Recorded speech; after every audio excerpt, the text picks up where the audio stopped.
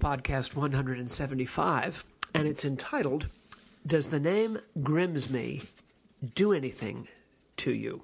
Let me repeat. Does the name Grimsby do anything to you? The title is taken from a short story by Rod Serling that was published in 1971. The opening music was by the Italian soundtrack composer Armando Trovaioli, and it was the 1970 soundtrack for his movie Dramma della Gelosia, or The Pizza Triangle. Now, how in the world does Grimsby by Rod Serling and Armando Trovaioli come together in a passionate podcast that I wish to offer today? Now, the thing I often want to say, and whenever you do something creative, or at least that you believe is creative, or that you feel inspired to do, or you feel very strongly that you can do no other, so you put something on paper, or you sing a song, or you perform something, or you write something of any espèce or genre, and to do it, you have to actually believe that there's something in you that you have to say. And the same would be true of Peasy's podcast. These podcasts come out of somewhere. And the often frustrating thing is that they appear utterly fruitless and non-comestible as far as any kind of real effect or impact is concerned. And you have to simply be willing to in a way, negate the question or obviate the question in favor of the doing it. And one of the things I often want to say to people is, I wish, this is me and my sort of ego, what Richard Rohr would call sort of the false self of entitlement. I want people to say, well, Paul, thank you. You've really, you're really trying to get to the bottom of things that a lot of people, a lot of us don't really have time to do or don't make the effort to do. I mean, you're actually having had a disorienting and disturbing and rather completely catastrophic upending experience in the year 2007. You dedicated your whole course of years left on the planet to trying to understand what had happened, to trying to understand what had happened with you, in you, to you, and through you, and then really to try to sort of understand the deeper facts of the human existence so that you could perhaps die well, or you would not be caught unawares. And there was a funny piece in the Onion, I think, this week, something to the effect of the average American learns how to postpone retirement to 30 minutes before his or her death, something like that. Average American now deciding to postpone retirement until 30 seconds before death. And people are so busy and so caught up and so involved and so needing to work that the funny piece says that, so-and-so finally realized that he was dying of an incurable cancer. He had 30 minutes before his departure. And he had 30 minutes to play a game of shuffleboard and hold his loved one's hand. 30 seconds, 30 minutes. Well, the conceit there is that, the more and more hyperventilated we are, the less and less we think about that which is the most think-worthy, which is why? What is this all about? And it's coming to an end. And what does it mean that it would end? What does it mean about the thing itself, life, that it would actually come to a complete halt, a total cessation? What does that mean? And what is the proportion, therefore, of what you do, given the fact that it comes to dissolution, a complete dissolution as far as you're concerned? No one's ever come back and said anything except one, and therefore you're caught. But I guess what I have often want to say, and I'm sure this sounds pathetic, but it is actually the way I feel. I often think of that line is it in The Wasteland or is it in the Four Quartets? I think it's in The Wasteland, where Eliot writes, "Old men ought to be explorers." Come to think of it, it may not be in the wasteland. But I know that's a direct quote. Old men ought to be explorers. And I often feel like, maybe I'm sort of like Vasco da Gama, or, I'm out here trying to do something all alone. And I'm really doing it, you might say, for the sake of those who might not have a chance to do it. I've actually had and been given the space and the time to think about failure and impasse and dissolution and loss and love and erasure and politics as an actual operation, and theology and God and texts and words and people and the past and the present and the future, in hopes of coming up with something. In a sense, you might say, I've done it for you. I mean, that's how I conceive of it. Old men ought to be explorers. I'm the old man, and I've taken up Eliot's ought, and I've sought to be an explorer. In the what I want to do in the cast is I want to root that in the Serling story, and then I want to say what I've found out that I'd like to leave you with today. That is some kind of the wisdom that the music that we heard at the beginning by Armando Trovaioli, I think one of the most stirring of all foreign motion picture soundtracks that I've ever heard, and I've grown up with this soundtrack. It had an impact on me right when it came out, and it's carried me through, although long before the days of digital or the internet or being able to find out where it was. So the tune was indelibly in my head until only about 2 years ago, when I actually found out what it was actually from and was able to copy it and listen to it again.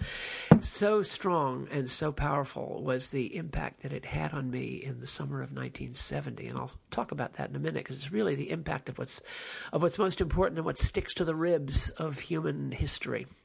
Anyway, in the story by Serling, who is such a inventive soul, as well as such a chronicler of destiny's karma, and that the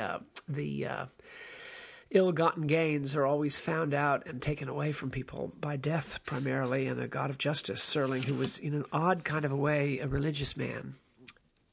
He wrote this story. Does the name Grimsby do anything to you? And the conceit of the story is that the first man on the moon, an American astronaut, Buzz Aldrin, that sort of person, gets to the moon in 1969 and has a complete nervous breakdown on the basis of something he finds, and he won't tell anybody what he found, and he sort of hides it, and he keeps it to himself, but he's terribly upset because his entire project in life, his entire attached declared goal of his self is to be the first human being on the moon. And he finds, as it turns out, evidence that someone has gotten there first, in, to wit, sort of a Thaddeus Lowe character, if you know who he was. He was the balloonist, and a kind of inventor who worked for the Union Army in the Civil War. A person named Grimsby actually developed a kind of rocket fuel, kind of by accident, which allowed him to offer his services to President Lincoln during the Civil War to try to see if he could use this gunpowder to sort of make a kind of what we would call a rocket. And he did. And sort of a little bit like First Men on the Moon, by Wells. He flies to the moon. He never comes back. He dies on the moon, but he gets to the moon. And in 1864, there's even a letter which is found in which President Lincoln gives him a confidential, top-secret go-ahead to embark on this odd and strange project, which is successful. And Grimsby is never heard from again, but we know where he ended up. And so in 1968, the American astronaut is confronted with this absolutely to not be believed and to be covered up fact that an American balloonist accidentally but consciously and ultimately with full knowledge arrived at and stayed briefly on before expiring the moon. Well, it's a great story because Grimsby is the great the explorer who doesn't really care about the reward. The American astronaut in the 60s in the story deeply cares about being known as. He's a nominalist. He has to have the name of the first man on the moon. Hang on just a sec. Do you remember that song by ABBA, Ring, Ring? I mean, waiting for a call. I just love it. Anyway, Grimsby landed there first, and so he was the real explorer, and I guess I identified a little bit with the Grimsby character. I feel like I'm exploring, and what have I found? What is the moon to which I've rocketed myself? Well, the moon is that, as I said in a number of podcasts, and I want to always sound like Brian Helm, the CFO of the COO, I should say, of the Church of the Advent in Birmingham, who is always so distinct when he states a fact in a meeting, just wonderfully distinct. I want to announce that. As Meister Eckhart was right in the 14th century, that you have to go back to where you lost him if you want to find God. I would say at this point that the most vital finding of human experience, as I see it, is to understand that it is in romantic love, the love between a man and a woman, and I don't need to arbitrarily constrict that to just that love. You can fill in the blanks of other kinds of love, but the word romantic has to be there. The love which connotes merger and union and oneness and complete lowering of boundaries and spaces for security and autonomy. These defenses between human beings, which are most dramatically and almost instantaneously pulled down between persons when they fall in love, between two individuals when they fall in love, that this is really the essence of what the human connection and what the human striving after relationship is all about. Hang on a second more. Well, that must mean something. It's probably going to ring again, and I don't care. This powerful attrition of human defense and ego definition is the most important and memorable and fundamental experience in a human being's life, both in the whole question of anxiety and the Bowlby, that wonderful English psychologist, was it David Bowlby or Richard Bowlby? John Bowlby, in which the whole question of the separation between the child and the mother becomes determinative in human life, and then the merging of the child with the other through romantic love, characteristically, is the sort of petri dish of human enablement and human thriving. And as I've said before, it comes very much to the fore in the music of ABBA. And listen again, as you can see it on Mockingbird, or you can just Google it now, YouTube, ABBA, People Need Love. And it's really the essence of human experience, the merging of the self with God, with the ultimate. It's the essence of mysticism, it's the essence of psychological truth, and it's the essence of practical truth. Now, what's so interesting is we live in a time today, I mean, here again, I'm trying so hard to say these things, and yet they are so in contrast with what we're being told, because what we're being told is that autonomy is everything, and the moment you lose yourself, you lose everything, and you need to build up yourself, because that is the citadel of satisfaction and survival and well-being. And don't give anything away, because somebody else will destroy it. I mean, this is the essence and the message of a tremendous amount of feminism, that women have got to stop lowering the what is the word? Raising? Is it raising the portcullis or lowering the portcullis? I'm not quite sure what the metaphor ought to be.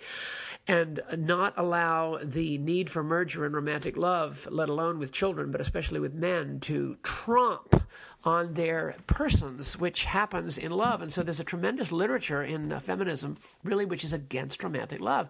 And the problem with this is it sounds good, and of course it would be great if we were all things, but it goes against really the reality of the human desire, male and female, to come together. And the power of Armando Trovaioli's music for this really very somber, dark comedy from Italy is that it perfectly evokes the romantic yearning and longing. I mean, what do you want? You want to fall in love. And I've said this before, and you can say it a million times that I don't want to think that about myself, that I want to give myself away, but you can't help it. I mean, This is what men want and women want. This is the essence of all rock and roll.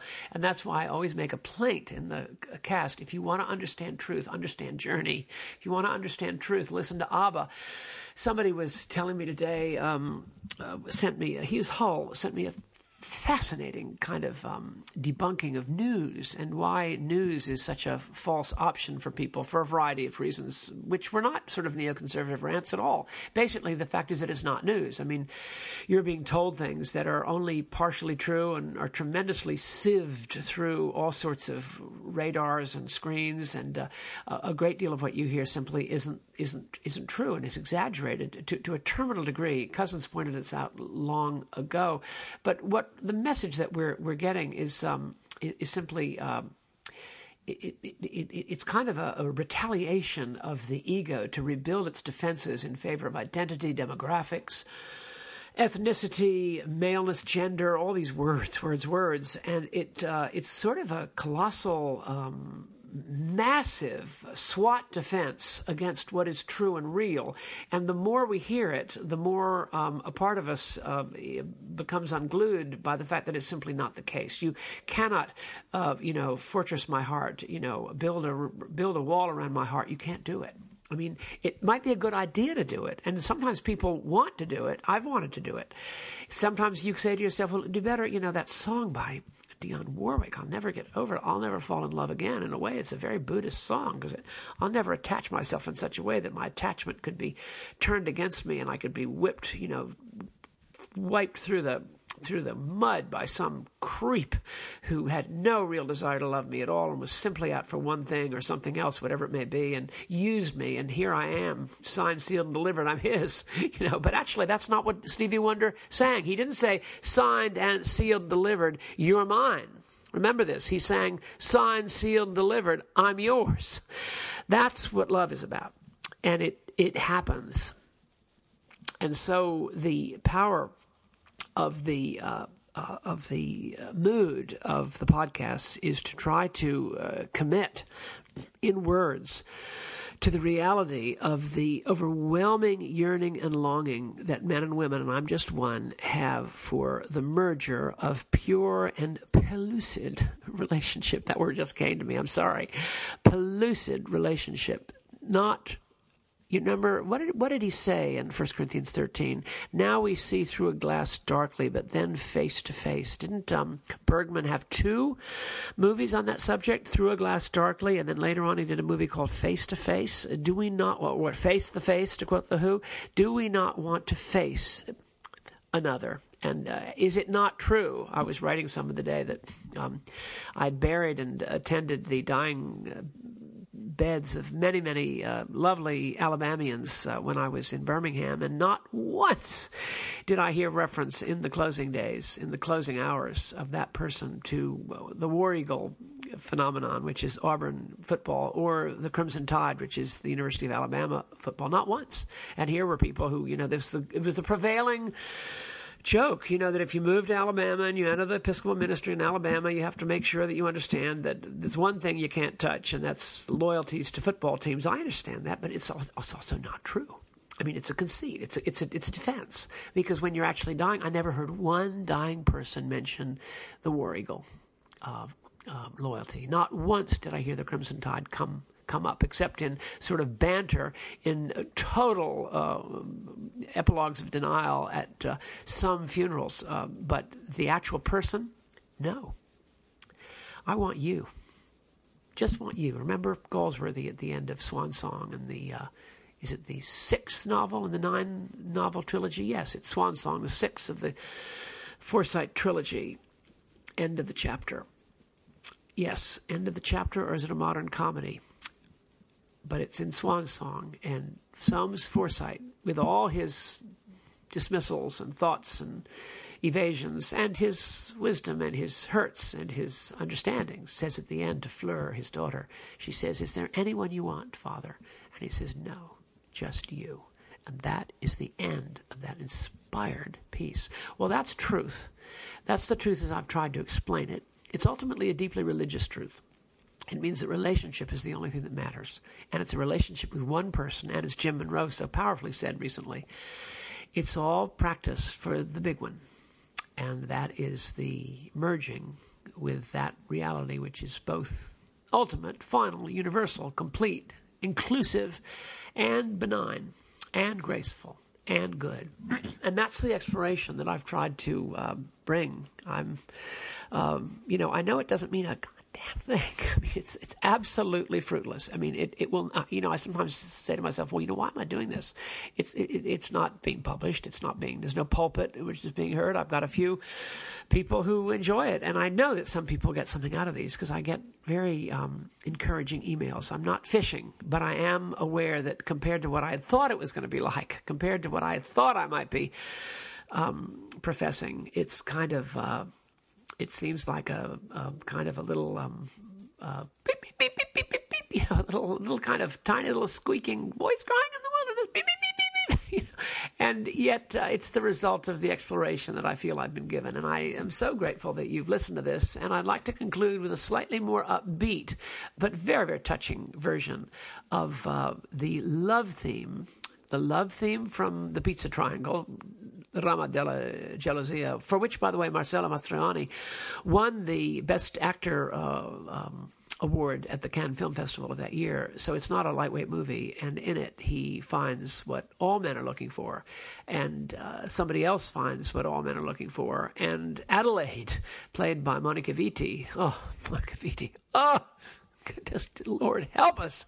The wonderful Monica Vitti. She, in a sense, finds what all people are looking for, but unfortunately they find it in a form that is not, shall we say, realistic, but full of a powerful longing, which Trovaglioli so beautifully embodies in this theme. God bless you all.